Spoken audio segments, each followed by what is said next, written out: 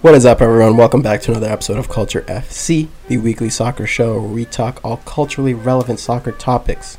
That includes music, politics, fashion, everything happening off the pitch, none of the stuff happening on it. I'm Alan, and I'm here by my lovely co-hosts, Brennan and Louie. And this week we talk about the National Women's Soccer League. You may or may not have heard of it. It's the league where a lot of women's stars like Alex Morgan, Sydney Leroux, Megan Rapinoe, all play their club football for. We dive a little bit into the history of the league, how it's come to fruition, and where we see it going. We also talk about some of the current issues that are facing the league and what it takes to bring the league to the same level as the MLS. As always, be sure to leave us that 5-star review, hit that subscribe button so you get our episodes in your podcast library every week, every Monday, on the dot. Be sure to share this with your friends, family, anyone you know that may be interested in hearing about some of the cultural topics related to the beautiful sport we love.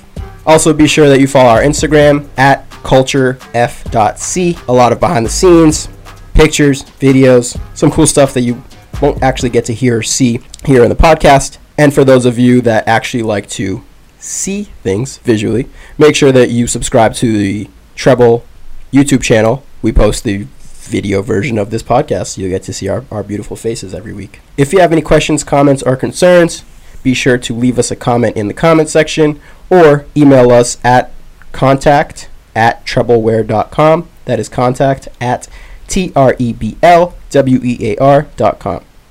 And let's get into this week's episode.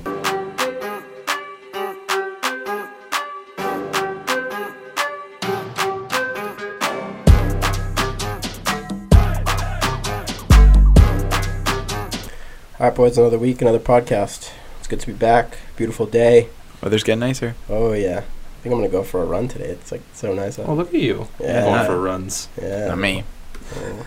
Not me. Okay, this week we were actually bringing back the 3 weekly talking points before the episode. I think some people have missed that.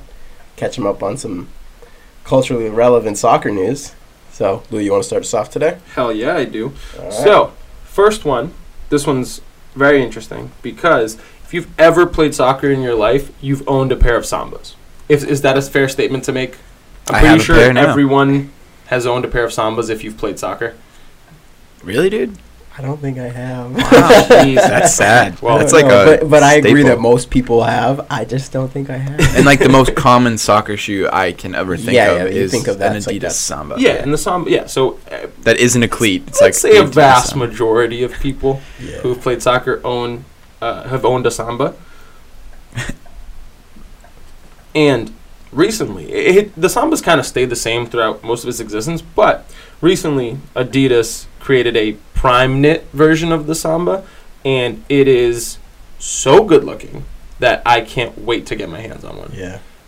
Yeah, you sent us the picture of it the other day. I hadn't seen it, and it's so dope. I love the prime knit stuff. Yeah. Like in general, it's super futuristic, like anything that you put it on. So for them to kind of reinvent the Samba with that, it's still super casual and super go with the flow. The Sambas, I think, are like one of the most easily versatile shoes there are out there. I mean, people that don't even play soccer rock them. But the prime knit just gives them that added level of, because they needed a little boost. It basically just brings the Samba into like 2018, right? Because I mean, a majority of shoes today are like knitted shoes, and so I think it basically revitalizes a shoe that's been around for so long and brings it into the modern age. Do you think it'll ruin its actual ability to play in? I think that's the Samba's like ability to be street and also play in. I don't know how the prime knit holds up in terms of like quick cuts, because that's what indoor is a lot. I mean, it's a lot of quick kind of side to side movements. I wonder if it's kind of going away from that though, because to me the prime knit, when I think of that, it's like some running shoes have that, but you're not really have to worry about side to side movement. There's no contact either when you're running. It's just kind of just that forward momentum. Yeah, I think it must just be for style because, you know, I have my pair of Sambas are super durable. I've had them for years and years and years, and they're so durable. Yeah. I don't know. I think they might. I think they're doing it just for the appeal. for the appeal, like the look of it, the style. Yeah. But something I actually just read, I didn't know this, but the Samba is Adidas' second best-selling shoe of all time after the Stan Smith. Wow, I believe that. I can totally believe it. I just didn't know, like, yeah, no, that's crazy. That's huge. I will say that I think it would be affected by soccer. I played in shoes that have like the kind of knit, and it's just the thickness of the material is not there enough to like. I mean, you guys, your foot slips around too much. Yeah, there's not enough hold. But what about the touch, though? Is my question. Like, does it feel more natural because I guess it would feel a little bit more natural because there's not as much material there, so you have better ball feel. But I just feel like when you make contact with the ball, there's not a lot of material, unless like you're used to playing like bare feet, which you guys are. But I feel like I'd get it, but I probably wouldn't use it so much. Yeah. Oh no! If I bought these, once I buy these, I wouldn't want to put the. I'm not going to be playing in the actual mileage on them like that. Yeah. Like to but they are sick. Yeah. Moving on to the second bit of news for the. Sorry, I'm just reading a quick review on the Adidas website. Yeah. The sole is the correct size, same as the regular Samba, but the knitted material has zero support and stretches so much they don't even stay on my feet. Yeah. It's like walking around in flip-flops. The laces just for show. No amount of tightening will secure these to your feet. If you walk more than 20 steps a day, this is not a great option. More than 20 steps a day. I'm keeping him since I'm a bit of a collector, but probably won't wear them much out of the house. God damn, this dude just ripped into him. Then the only other review is the Prime Knit upper is super comfortable. Your foot slips right in, yet with the adjusting of the laces, they'll stay on all day. Oh, so take it with a grain of salt, guys. Yeah. Will I buy him? Probably. I will let you know once. Better than leaving like a 1-star review for shipping. I hate when people leave reviews for something that has nothing to do with the product. It's like you can't get them now. It took 5 days instead of 3 days to get them here. Yeah, that might just be your freaking UPS guy. Yeah, right. Just tell me how the thing holds up. But they're the biggest size is 8 right now. So that's it. They already sold out. Yeah, they only have. That's great. It's 5. Oh wait, no. The white ones go up to 9.5. Ooh, 9.5. Oh, and the black one, no. And the black ones only go up to an 8. All right. I always wanted a pair of white Sambas. I might have to check your eBays. You can check out right now, dude, during the podcast. So moving along to the second bit of news for this week. Hurley creates World Cup inspired shorts. Really? And this is super cool because Nike actually bought Hurley a few years back, and for those of you guys who don't know Hurley is the surfing brand, and they've always made really cool surfing stuff. I've known about them for a little while because I used to pretend like I liked surfing until I actually went surfing and almost died. But it's actually really cool. So basically, they took all of Nike's World Cup teams that they make jerseys for and basically created corresponding shorts for them, like board shorts. And they kind of follow the same pattern as the jerseys that Nike had created for each of these teams. So, for example, like the USA ones are navy, and they have the lighter blue stripes across the same way that the new Nike US jerseys have. The Nigeria ones have that same amazing pattern that are on the jersey, except that I don't like how they have like 2 bars that say Niger. I don't know what it means, but it kind of breaks up the pattern, so I dislike that part. But it's really cool just because I love seeing brands that have really nothing to do with soccer be inspired by soccer. Sure, you could say that they are part of Nike now, so it is kind of the same thing. But at the same time, they are a surf brand. You know, they really don't usually have much to do with soccer, but it's just kind of cool that they did it. I saw leaked images of they were supposed to come out with Brazil ones. They didn't, disappointingly, but they look dope. But the Australia one is my favorite one. The Australia one's sick. I love the pattern on it. Yeah. It's kind of like the waves or whatever they inspired. But they're like $65, which for board shorts, that's kind of in the ballpark of like premium kind of board shorts. But they're dope. I really liked them. I wish they came out with a Brazil one. I probably would have bought them. The USA ones they're decent, but they have a couple T-shirts too. Yeah, they made shirts that correspond with them. The shirts are 100% cotton and $40. Wow. So probably not gonna get any of those. Although I do like the lettering, the font on the back. Yeah, looks kind of West Coast. Yeah, and we'll throw all the links for this guys in the show notes, so no worries. You can kind of follow along as we're talking about peruse at your leisure. Yeah, $65, dude. No, I can't do that. Yeah. Well, I don't go to the beach, and like if I were a surfer, bro, and I was just at the beach, But even then, like I'd go buy a pair of Patagonia baggies for $55. I don't know if I'd surf in those. Oh, I would. Really? Yeah, dude. They come with a liner. They're bathing suits. Yeah, no, I know. Okay. So yeah, moving on to the third and final topic before we get into the main show.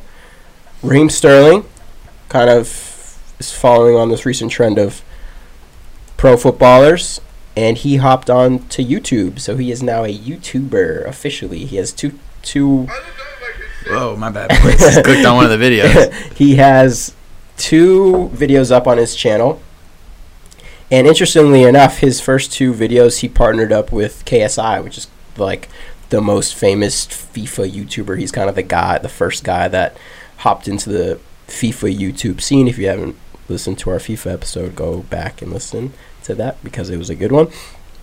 But yeah, I think it's pretty interesting and cool to see him not only kind of getting into the YouTube scene, but also immediately jumping into kind of one of the heavyweights in the YouTube network. And it's really cool to see because it's he's not the first, because I think the first YouTube soccer football star that I know of was Marcelo from Real Madrid. He created a channel last summer, and he's been trying to up his personal brand through YouTube. And you actually see this with a lot of different people trying to, they see the power of YouTube in personal branding and stuff like that, and they are really trying to, create their personal brand outside of just football. So maybe that once they leave football, they have something to fall back on or something to build their brands with, right?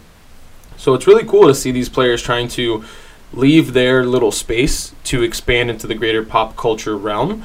Yeah, and his first 2 videos even at that aren't even super soccer related. No, it's like one's past the aux and like what's KSI's music taste like, and the other one's like KSI sent Usain Bolt. What? Like, it's super YouTubey, and it almost gives the vlogger vibe. Yeah, and it gives the fans of Raheem Sterling even more reason to like kind of connect with him.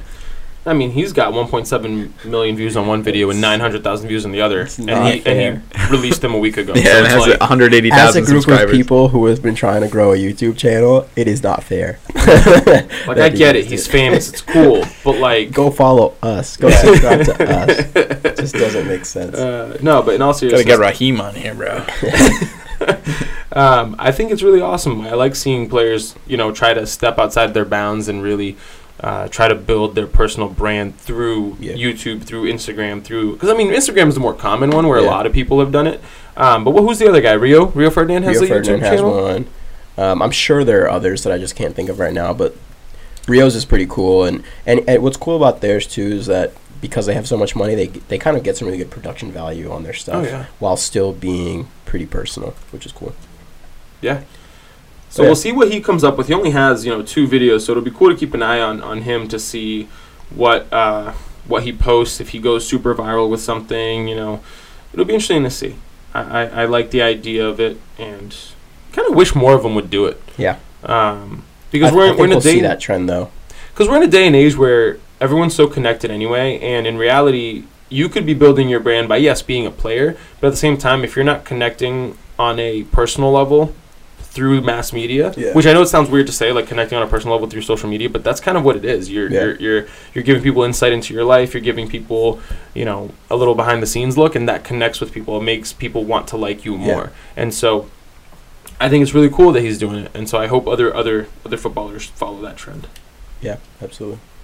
But okay, being that we're all set with the topics of the week, let's jump into the episode. Start talking some NWSL. Yeah, so the goal for this episode is really to cover a little bit of the history of the NWSL and actually women's professional soccer in general, as well as highlighting what makes the NWSL different from these other women's professional leagues that have existed in the past in the U.S. that just didn't work out. So, for those of you who don't know, the NWSL is the National Women's Soccer League. It is the highest level of professional soccer for women in the United States. They currently have 9 teams, with the Boston Breakers unfortunately folding this past year, which is a little sad because I know you had some connections with them. You worked for their academy, basically. You were a coach for the younger girls and their academy. kind of sad to see a team fold so close to us. It was really, right down the street from us, 20 minutes down the street. We could have gone to a game and all this stuff, and now they're gone. And they had been one of the longest-standing franchises in women's professional soccer. They have been in every iteration of women's professional soccer in the U.S. They've been a part of it. They've been existing for a while. We had a good friend, Bella, who played for them, and so it's really sad to see them fold. Yeah. We were even toying with the idea of buying season tickets. We were toying with the ideas of buying season tickets. They collapsed soon after that. Yeah. It was a like week, actually. Yeah, like a couple week. days later. Don't blame us for it. But that being said, the NWSL does still boast some of the world's best players. For example, you have Marta, the Brazil legend, who has won 5 Best Player in the World awards in a row. Was it in a row? I'm not sure. But she won 5 Best Player in the World. And then you have all of the different standouts of the U.S. women's national team. Alex Morgan, Megan Rapinoe, Carly Lloyd, et cetera, et cetera, et cetera. They all play in the NWSL, not to mention Christine Sinclair from Canada. They really put a good product on the pitch. So I kind of want to dive right into the history of women's professional soccer. And so back in 2001, the WUSA, or the WUSA, played 3 full seasons before it got suspended in 2003. So this was, I believe, the first attempt at a women's professional league in the United States. And unfortunately, it lasted 3 seasons, and they had a 5-year budget of $40 million, which they spent by their first season. Wow. And so... Where are the accountants on it? Yeah. Needless to say, their television ratings nor their attendance actually met any of the forecast they had, and so the league folded. And then they folded in 2003. By 2009, the women's professional soccer was created. It was WPS, which was then going to be the replacement for the top-level soccer. And this one looked like it had a lot more promise. There were a lot more teams. There were some, more millionaire owners. And then through some legal battles with an owner of Magic Jack, which, side note, the guy bought a team. He renamed it from, I think it was the Western New York Flash, and renamed them Magic Jack, if I'm not mistaken. I could be wrong about which team he renamed. But he renamed it after a product. So they were known as the Magic Jack. They weren't known as, it wasn't Magic Jacks. It was literally the Magic Jack. What is a Magic Jack? Magic Jack is a voice-over-the-internet protocol service. So, in other words, I don't know if anyone knows about pyramid schemes, but several pyramid schemes have been built on top of VoIP services. Yeah. And Magic Jack, I'm not saying they were a pyramid scheme, but they were a VoIP service. And so they had a huge legal issue with the owner of the Magic Jack. It sounds so wrong to say.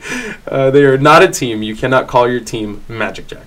But okay, basically through that, and not to mention, they had a bunch of other issues in terms of financial issues, and they ended up folding in 2012. But then, shortly thereafter, they created the National Women's Soccer League, which is what we're talking about today. And what made this a little bit different is that all of the different federations realized that the past 2 attempts hadn't worked. So being the United States Soccer Federation, the Canadian Soccer Federation, and the Mexican Soccer Federation, they essentially all came together and said, okay, cool, so what we're going to do is to make sure that our star players come to play in the U.S. and not go play in Europe where they have more money. We will pay all of the salaries of our national team players. So in other words, the team that Alex Morgan is currently on, which she moves teams a lot, so I actually don't know what she's on right now. I don't know if it's still Orlando or not, but basically she gets her salary paid not by her team, but by the U.S., the United States Soccer Federation. They pay her salary. Yeah. And then, that being said, Christine Sinclair gets paid. She plays on the Thorns, but the Thorns don't pay her. Yeah. The Canadian Soccer Federation pays her salary. So that's one of the main reasons that makes this different from the other attempts at a league. It's kind of what kept them alive.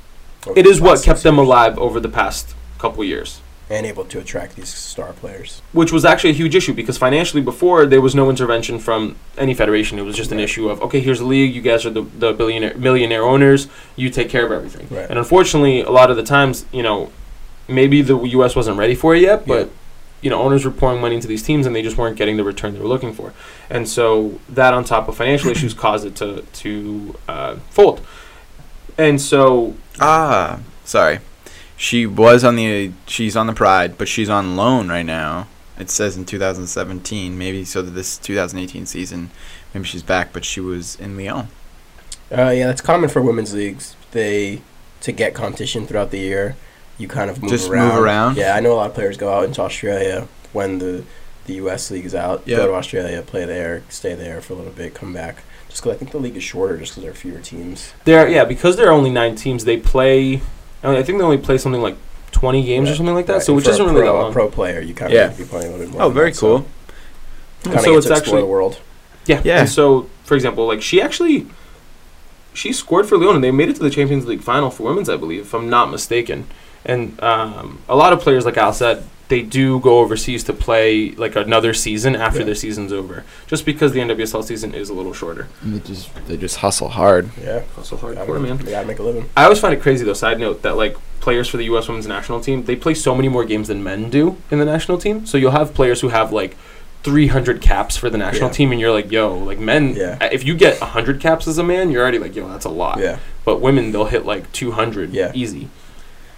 Just because they play so many games. Yeah. Alex Morgan has 85 goals from, 2010 United States, like on. Yeah.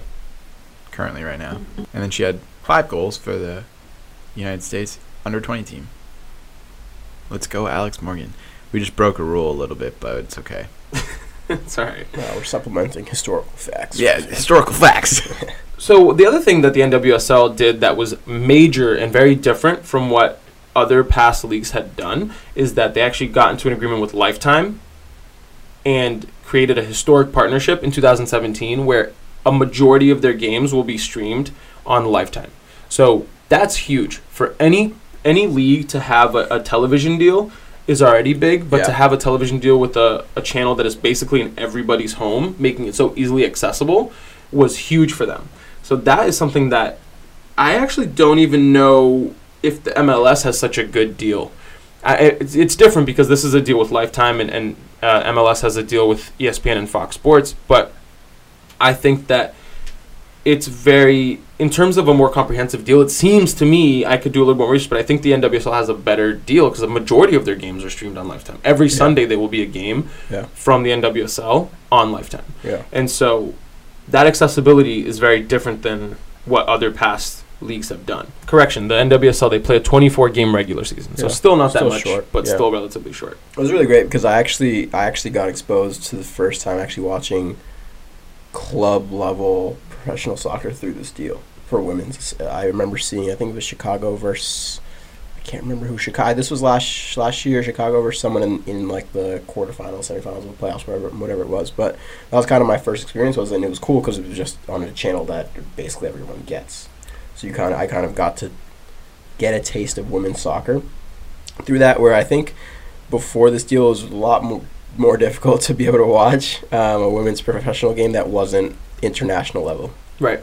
Like I had actually, back in 2015, I went up to Montreal because the Women's World Cup in 2015 was in Canada. Mm-hmm. So I went up to Montreal and we actually caught a Brazil-Spain game up there. It was really cool. It was awesome to get to see. It was really cool to support my country in a different way. You know what I mean?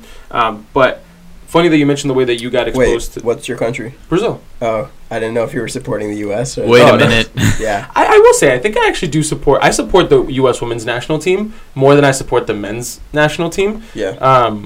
Just because the men's national team have not been great, and the U.S. women have been the best national team in the country, or in the world, sorry. But, I can't not root for Brazil. Yeah. So I didn't know which one you meant by that, though. No, it was really cool to get to go up to Montreal and get to watch the Brazil play Spain. It was an amazing game. It was really, really cool. But similar to what you said about being exposed to a game on Lifetime, I was over at my girlfriend's house last summer, and randomly her mom had it on Lifetime, and I guess it changed to the game. Yeah. And then I went to the living room and I was like, oh, what is this? And I was watching, it was the Washington Spirit versus, I want to say, the Breakers, actually. It was Breakers versus Washington Spirit. So I sat down and watched. I was like, oh, Boston Breakers are on. I'm going to sit and watch it. So it was cool, you know what I mean? Like, that exposure is so, so crucial to the growth and the existence of the league that I think that super smart on their part to get that deal in place. I don't know how much I love the idea of it being on Lifetime, but I want to ask you guys, do you think that, what's your assessment of the deal with Lifetime versus if they had done a deal with a more sports-centric channel? Because for those of you who don't know, Lifetime has a lot of Lifetime movies, a lot of like different things. Their demographic is geared more towards women, so I will point that out just for you guys to answer. But I think, well, looking into it, they have the Lifetime and they also have Go 90. which is the streaming service, which is free. If you have Verizon, it's free, but also if you're connected to Wi-Fi, it's free, so you can stream games. Easier said than some Premier League games you can't even stream. You got to find like Fubo TV. Like I don't want to start a 7-day free trial again. Those are my 6th email. Yeah, right. I got to make burner emails every time I set it up. But honestly, I think just to be on TV and have a prime time slot that isn't interfering with or even competing with, like, if they wanted to get a spot on ESPN for that time slot, they would have had to pay more money maybe. So I think just getting on TV and having at least one game a week opens the door to, well, Lifetime. It's like, damn, like there's like 1 million people showed up for this game on Lifetime. Like maybe next season we push that to be like maybe once a month we show a game on NBC Sports, and then that garners more. So I think it's step in the right direction. Well, it's not an issue of them paying. It's, Lifetime pays them to have the TV rights. Yeah. And but to your point, ESPN does regularly bump off games from ESPN 1 to ESPN 2, and from ESPN 2 basically straight up to streaming, depending on what happens. So you've had issues where MLS games were scheduled for ESPN 2, and then they get bumped off completely. They aren't being shown. So what's your assessment? Yeah. So my thing is, in terms of potential to get a larger fan base, I don't know if I have no stats on this, but I'd assume that men watch more sports than women. So I think that being on a channel that's dedicated to sports, where the demographic is largely male, might be an opening to get more males involved in a sport. And because males watch so much sports in general, might be a good way to create a fan base, get more revenue for the league, blah, blah, blah, blah. That being said, I think that the deal with Lifetime is good to expose if its demographic is more largely women, whatever it may be. I think it's a great way to get women involved and create kind of more of a female following for the league, which I think is important as well to kind of create that female identity for it. Annie is kind of one of those channels where you often, I don't watch much television now, but I would often find myself kind of like, it reminds me of when I was just a younger kid, and it was just one of those channels that was always ended up being on for some reason. Yeah. Because of that, they had the random good movie that you wanted to watch, and then it just like was there in the background. So I think in terms of that type of exposure, it's good, because if it's one of those things that just ends up being on and maybe it captivates someone's interest, that could be great for it. And in the end of the day, having a deal is better than not having one. So I do like that point that you bring up, that it could, if they were on a bigger channel network like ESPN, they could have just gotten bumped off, and that kind of causes some confusion. If you don't have the whole package with ESPN, you might not be able to watch it at the end. And I feel like the women's soccer league probably would have gotten bumped off a shit ton, right? Yeah, most likely. So I think that for what it is, I think Lifetime's a good deal. It gives them some financial stimulus, while still opening the door to be on a relatively large network, and potentially it still allows them to show up on the sports search when you're going through and trying to find something to watch. What do you guys think about this deal? Let us know in the comments. But on top of the TV deal, another interesting thing that the NWSL has done that's very different than other past leagues is that half of all teams in the NWSL are actually owned by either MLS clubs or USL clubs. So this is something that has been coming up recently in terms of the health of the league, especially because the Breakers folded, like we said earlier this year. They were an independent organization. They've been an independent organization for a very long time, but unfortunately they folded. They didn't have the stability. They didn't have a stadium. They were playing out of Harvard. They didn't have their own facility. They didn't have much. Their organization was very bare bones, despite the fact that it's been fielding a team in one way, shape, or another for a very long time. This kind of conversation has been coming up because on top of the Breakers folding, another club last year, which had the league's worst average attendance, FC Kansas City, ended up folding, and the NWSL took all of its players, all of its contracts, all of that stuff, and essentially gave it to the owners of Real Salt Lake, and they created the Utah Royals. Yeah. So the idea behind this is to provide stability for a club in the NWSL by pairing it with an MLS club. Because basically one argument is that by having MLS teams control the NWSL teams, it gives them the staff the stadium, all of the infrastructure that an MLS club has, now the NWSL club has. So it's a way of making sure that the league is more stable, is what a lot of people say. It has been a little bit rocky. Western New York's team, they won the title, but then right after winning the title, they folded, they were then sold to the owners of North Carolina FC, which is a USL team.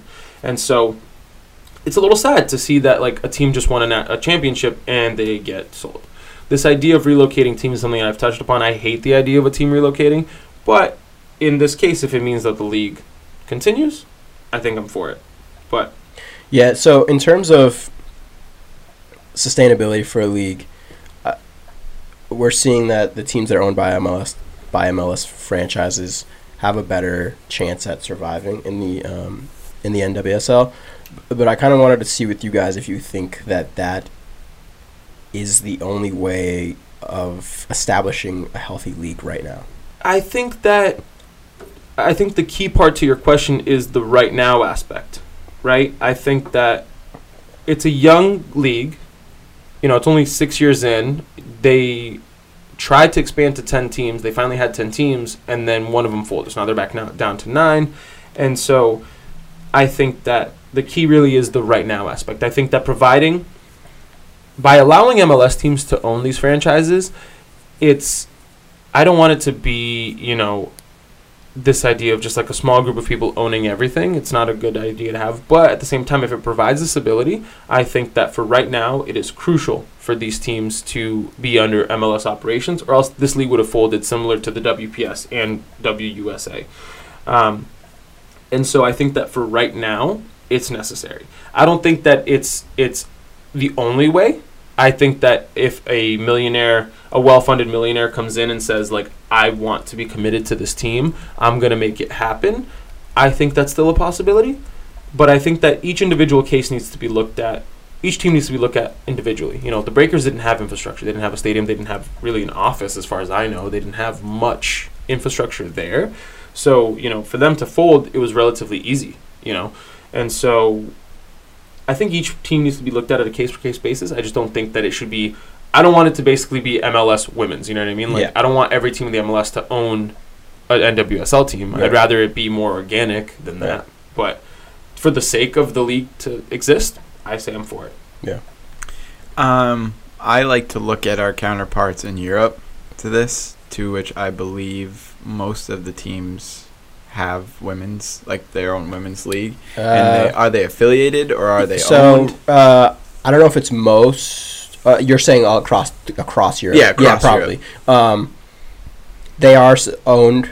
I think every professional men's team, if there is a women's team, it's associated to the men's team. It was established under the same umbrella. Yep.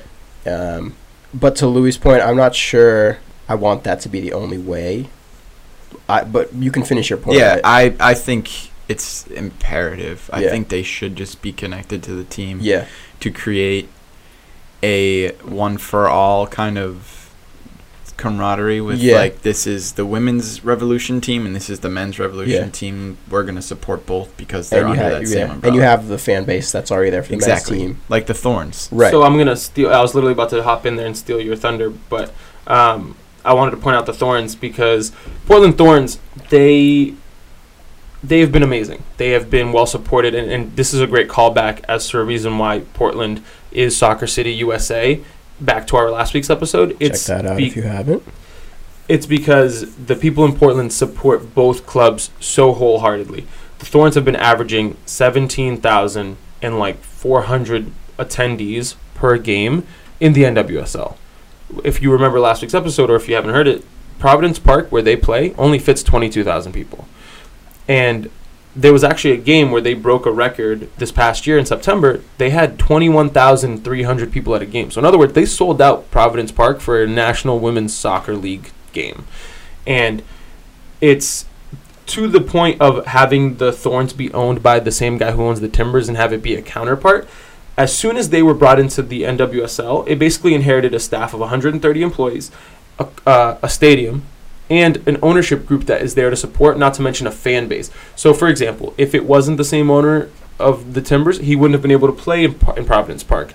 The people who support the Timbers wouldn't look at it the same way. They would look at it in terms of, oh, this is just another team in Portland. I don't know if I want to go support it. But because it's the sister club of the Timbers, everyone who supports the Timbers are like, yo, we love soccer in Portland. Regardless of sex, we're going to go support the Thorns. But as a counterpoint, I think that Portland is an oddity, right? True. It's an outlier in a sport that doesn't really have that interest, because going back to your point, these teams in Europe have the women's teams, and they're well supported financially, blah blah blah, but still the NWSL has more attendees per game to watch the NWSL than any of these European teams do. So although there is the financial support, there isn't the actual fan interest in the stands in Europe. Yeah, because maybe they're just overshadowed. Could be overshadowed, but to the same point, if I think Arsenal has a really good women's team. Arsenal has a pretty big fan base worldwide, but yet you almost never hear anything about Arsenal women's, even though they are relatively successful, right? So if you're looking at the numbers versus what trickles down into how many fans from Arsenal's fan base goes and support the women's league, I don't know if there's a correlation between having the MLS team as the financial backer or the support there actually relates to how many of them are then going to go and support the women's team. Just because it is Soccer City, USA, you'd think. Right, I think that Portland is an oddity because the people there do love the sport so much, whether it's male, female, regardless. But still, I don't want that to be a thing to say, oh, we have to connect every one of these teams to an MLS team for them to be sustainable. So now a counterpoint to your counterpoint. Orlando Pride, they are the team owned by Orlando City. They have the second highest average attendance of all NWSL teams. So they average around 8,600, I believe, attendees per game. And they've been fielding a super strong team. They have Marta, they had Alex Morgan, they have now Sydney Leroux. They have a lot of big time players, and they've been not only sustaining that average attendance, but they are one of the first clubs that have been profitable since day one. They didn't have to take money from the league the first year. They didn't need that kind of stuff. They've been profitable for the first season and the second season, and now they're entering their third season, I believe, and they've still been profitable, averaging almost 9,000 people per game. And their stadium also fits something around like 25,000 people per. Or I'm sorry, play in Orlando. They play in Orlando, the Orlando City Stadium, and so that is that other thing of I don't know if it's just Portland, right? I think that you are seeing that in Portland. It definitely is an oddity because they're averaging league high attendance. At 17,000 people. That's crazy. To put this into perspective, guys. Crowds like the one in Portland is unheard of. They average the exact number is 17,653. That's more than 15 NBA teams. That's more than 13 NHL teams. Wow. And it's more than one Major League Baseball team. What Major League Baseball team do you know? No, it doesn't say. But the fact that a women's soccer team is averaging more attendance than 15 NBA teams and 13 NHL teams, that shouldn't happen in America. Right? Yeah. By conventional standards, yeah. You don't look at. No one used to consider women's sports unless it was in the Olympics, right? Yeah. But as we've seen, the U.S. women's national team is by far the best national team in history. 3 World Cups. They've been great historically, even without a real league in the U.S. for so long. But that being said, there's not really been established leagues in the world because they all keep folding because the interest necessarily isn't there.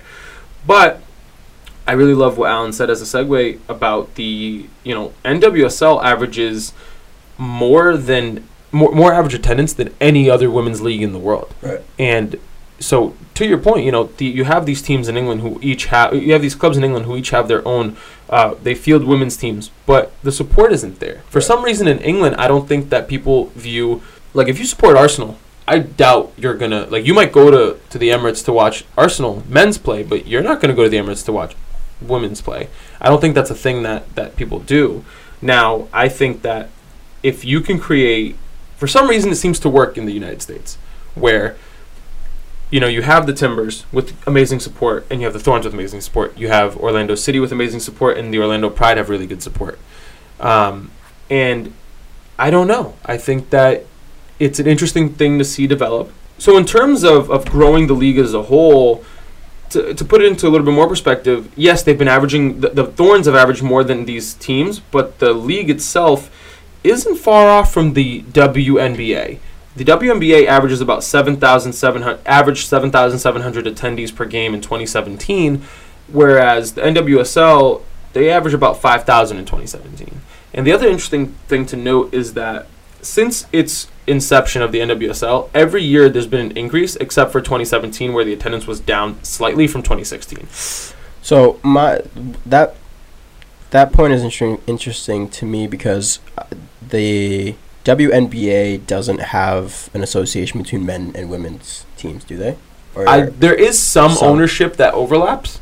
I do believe the Lakers own the they're the only WNBA team. I'm thinking of Phoenix for some reason too. I will say I don't know anything about the WNBA. I don't know. I just don't know.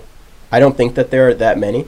So to my point, it's like I don't want the women's league to be kind of like a piggyback of the men's league. Like I want it to be sustainable because people want to watch the women's league and not just because it's a trickle-down effect kind of. I don't want to downgrade the women's leagues and say like, oh, you need this male support, right, to... Because that, in a sense, it is kind of like, well, you don't want to just have a women's team be able to come into fruition if an MLS team comes into fruition, right? If there seems to be interest in some random city for a male, for a female team, say that this combination of having an MLS team be the foundation for what creates the female team. I don't want that to be the base for which then new female teams have to go through to be able to establish themselves as a team. So if some random team in Sacramento wants to come to fruition, but there's no MLS team there, so their chance of being put into the league or put into the league at all into the NWSL is significantly cut. I find that a little bit detrimental to the league because yes, right now it really helps them, but in the future that could be something that as the sport grows and more people begin to watch women's soccer as a whole could really hurt them because the women's league shouldn't have to live off of the men's league to survive. Yeah, that's a good point. So what do you guys think the NWSL can do to continue this growth? So, this is not contradictory, but I think that what you're saying is right. For right now, I think that this MLS kind of partnership is necessary because it exposes people to the women's league. But I think that there should be, and I don't know what the contract talks are, obviously, but I don't think that they should limit that in the future that only MLS teams are granted female teams.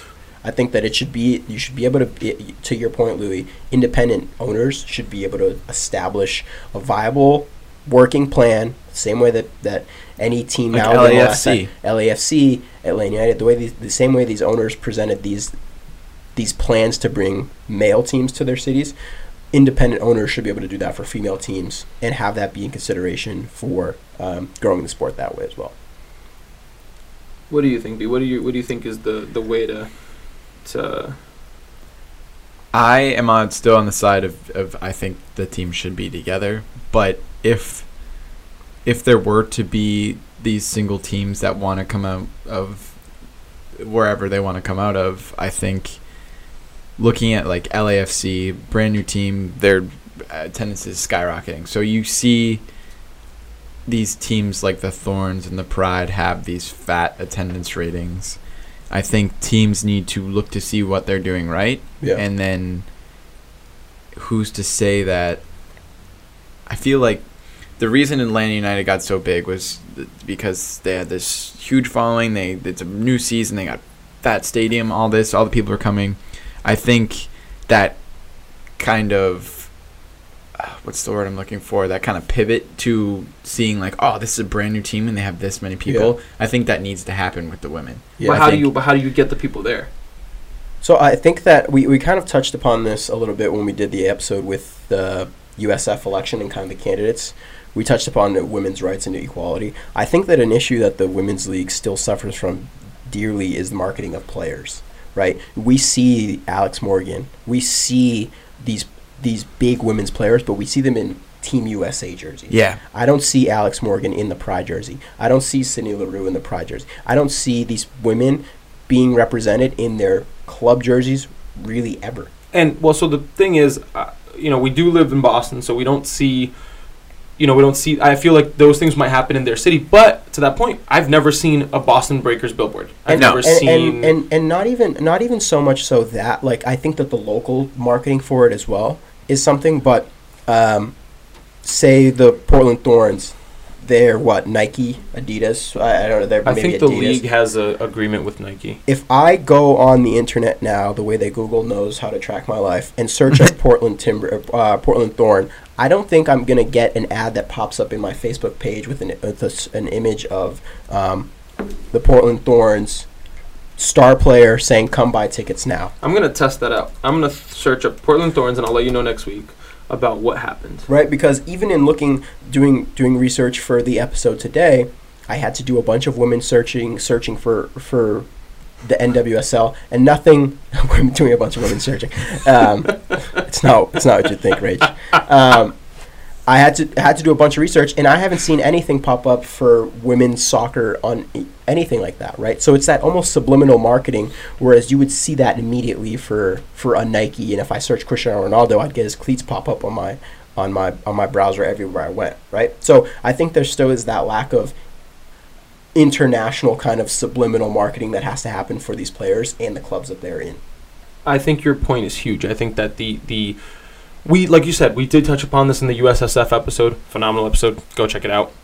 I think that it's a big point. It's a big part of it. People love to support stories. So if you have a young star, if you have a budding star, you can play those stories through. And so Lifetime should be doing a little bit more. The NWSL should be doing a little bit more in terms of playing out these stories. You know what I mean? Look at how important LeBron has been to the NBA. Fucking despise LeBron. I hate the fact that ESPN, the guy will sneeze and they'll put him sneezing as the number one play of the day. It's just absurd. But that being said, the LeBron story has carried the NBA throughout his time in the league. It's made the NBA the second most popular sport in America, and those narratives are so crucial to it's the reason why people love sports is the drama. So build up the drama, build up the stories. And the women's soccer league, or the national team, produces more young stars than the men's does, because anytime you'll I'm guiltily, I do not watch the women's national team that much, but anytime I turn it on and I see a highlight, there's a new young star, this new girl who's come up out of nowhere, and she's scoring 3 goals a game, right? Well, you have these young players like Mallory Pugh and like Lindsey Horan, and you have all these younger players who are just lighting it up for the U.S. women's national team, right? And they do play in the NWSL. And looking through the rosters of NWSL teams, they are littered with potential young stars. So to harp on it again, the NWSL, I believe, needs to play on those narratives of each of those players. Absolutely. Build I shouldn't up that just see story. them in the women's national team jersey. I shouldn't just see them being highlighted through that venue. I should be seeing them through their local club. Yeah, because we already know the U.S. women's national team is a top-tier, unstoppable force. Right. We want to see what they do during their normal job. Absolutely. You know?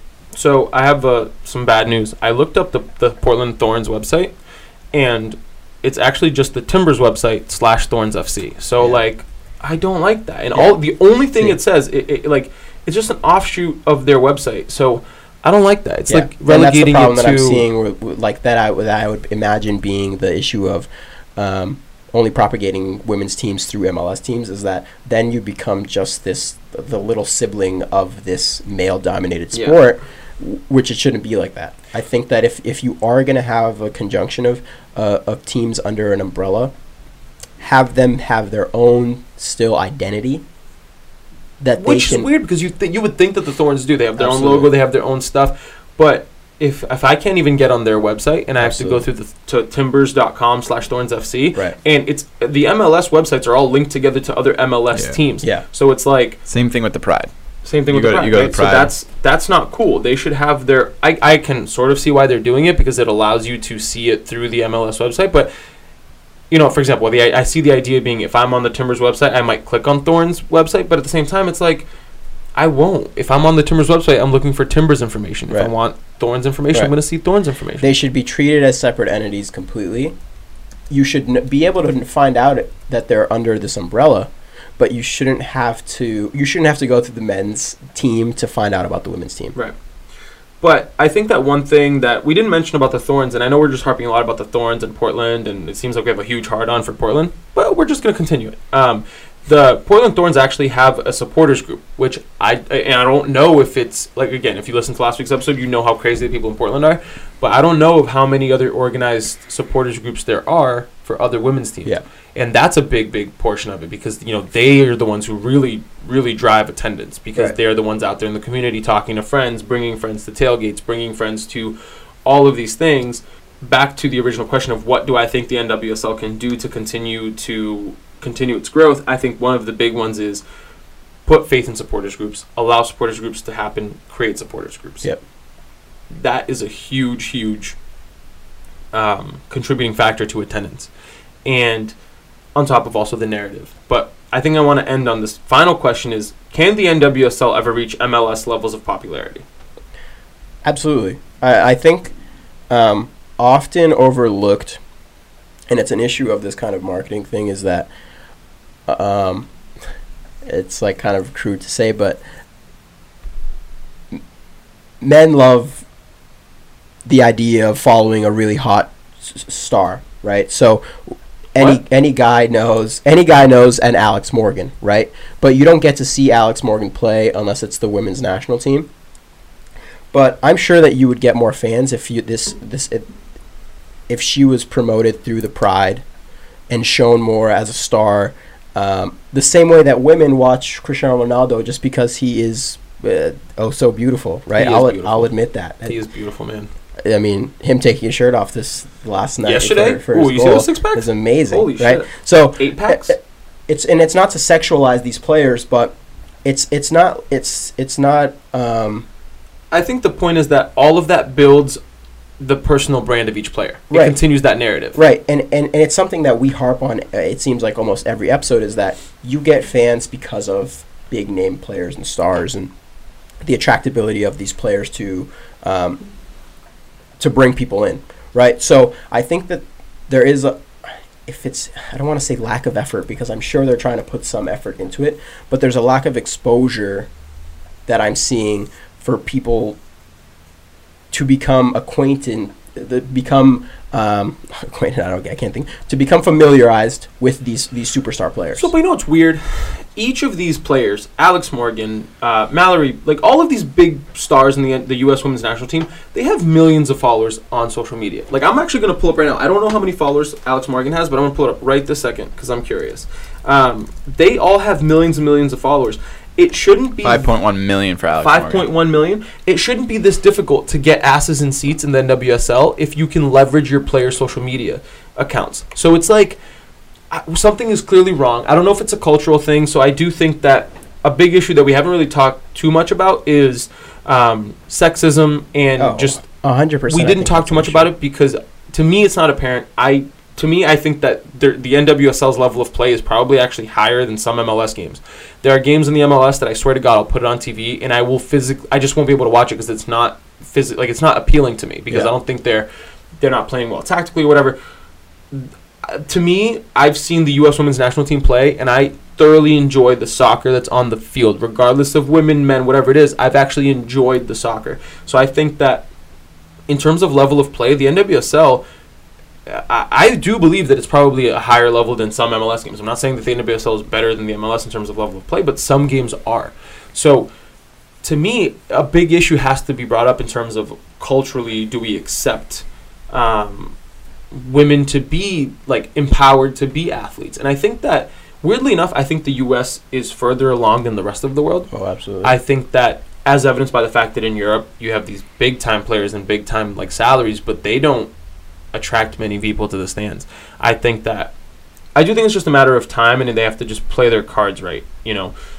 having teams fold like the Breakers, heartbreaking. Like they've been around for so long and it's super important. But I think that people do care. Like, think about it. I'm pretty sure every girl that I know has played soccer at some point or another, and it's the same way with soccer for boys. Every boy has played youth soccer at some point or another, and I actually do think that women continue on further than men do in youth soccer, and so it's just a matter of build it up organically. Make sure that you're empowering these women to be who they are, and don't just relegate them as, it's just the women's league. And so basically the point is that we didn't talk too much about cultural, like the culture behind this, but I think that still needs a big shift to happen in a majority of cities. Oh yeah, I mean, listen, there definitely is a sexist issue that happens with any women's sport, right? Because we've seen with the WNBA, they have phenomenal superstars, but if we're being honest, no one cares. Like, no one tunes into the WNBA, sadly, right? I don't know anything about it. You know some of the big name stars when they show up on ESPN for a highlight, but no one really tunes in to watch. I think that that's in part because of the way that there is a sex undertone, that men's sports are somehow more attractive, more high-paced, all of this stuff. That needs to be changed. That's something that happens throughout time. I mean, the same way that people used to look down on men's soccer because it wasn't as physical as maybe American football or some other American sports. I think that happens with time. I think we're in a good place now where that's beginning to happen. But also there needs to be an equality just in terms of the way that the women are treated compared to men, right? And we touched upon this on the USSF episode, not to keep bringing that up, but I mean, these women have been more successful than men. They get paid less than them. The women have been more successful than the men. They play on artificial turf fields. Men get to play on grass. So there's both systematic sexism and inequality, but also the way that we as a society see it. And that needs to be fixed. I think that the cultural point that you brought up is something that slowly happens. But in terms of equality off the pitch and kind of financially and all of that stuff, that needs to happen immediately to show people that, hey, okay, there may be different levels of play here, but we're still treating these women equally to men, right? So I think that change needs to happen right now, whereas the cultural thing is going to happen as people become more acquainted with the sport and acquainted with the superstars that are in the league. True. I believe that we are so capitalistic here in the United States that unless something isn't worth making a shit ton of money, it's not going to be brought to the front. Well, I mean, but we have the outliers. Like, my question is, what makes soccer not profitable? Well, I think he's saying in terms of just women's sports, like if no one's showing up to watch them, eventually this subsidization is going to have to end, right? Because then you're taking money out, you're putting in more than you're getting out, and from a capitalistic standpoint, no business is going to run. Well, but that's not true. To an extent, right? Orlando Pride, they've been successful since day one. They don't rely on money from the league anymore, so they've been but overall as a whole league, do you think they're profitable? I do think this league is profitable through not only the subsidies of the salaries, which that can be an issue of. So now if we're paying women's players equally to men, would the league be profitable? Across the board? I don't know, because I don't know these figures. I don't know. Yeah. I do know that some MLS players don't make all that much. Yeah. So I don't know. But because I'm just thinking right now they're subsidized, but it's also they're only subsidizing the national team players. But those national team players, the Alex Morgan 5-point-something million, should be making a ridiculous amount of money. 5 million through endorsements. Her salary. Yeah, but I'm saying salary-wise, like think of her compared to another player of her quality on the men's side. She could fold a league by herself. If they were to pay them equally. That's what I'm saying. Like if we're then talking about equality between men and women, right, that's where the issue becomes. And I think that's part of the reason why we don't see this equality is because, like, damn, we're gonna have to pay the Alex Morgan, the Rapinos, the Sidney Leroux's, this equal caliber of pay that men are getting paid, and that's gonna throw their league into a little right. But the issue is, I don't think you can do that right now. I don't think you can look at the league and say it's equal, because you have to look at each one individually. You can't say that the money the NWSL makes is more than the MLS or more than the Premier League or whatever. You have to pay them what you can pay them. Right. And that was the issue of why the subsidies happen. But it'll be great in the future if they can get to a point where it's equal pay. Right. Absolutely.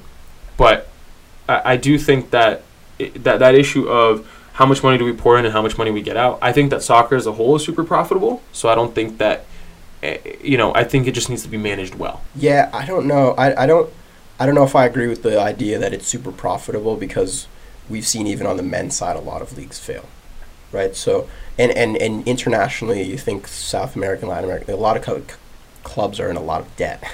So I don't want to say that it's super profitable. I'm not sure I agree with that point, but I will say there is money in it. I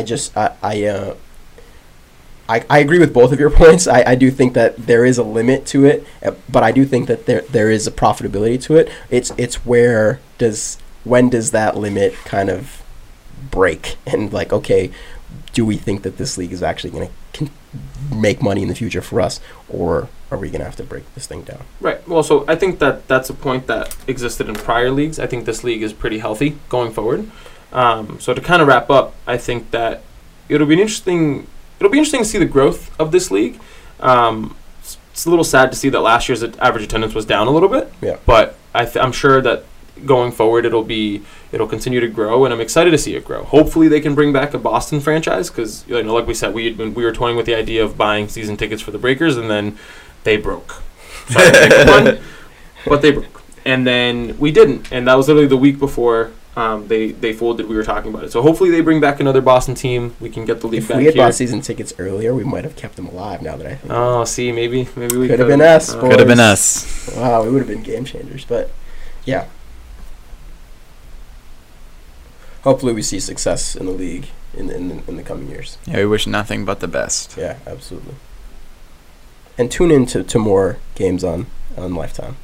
Turn on Lifetime, people. Sunday afternoon, Saturday afternoon, turn on Lifetime. Keep it on. Watch Big Fat Liar, and then watch a women's national team game. Or NWSL game, sorry.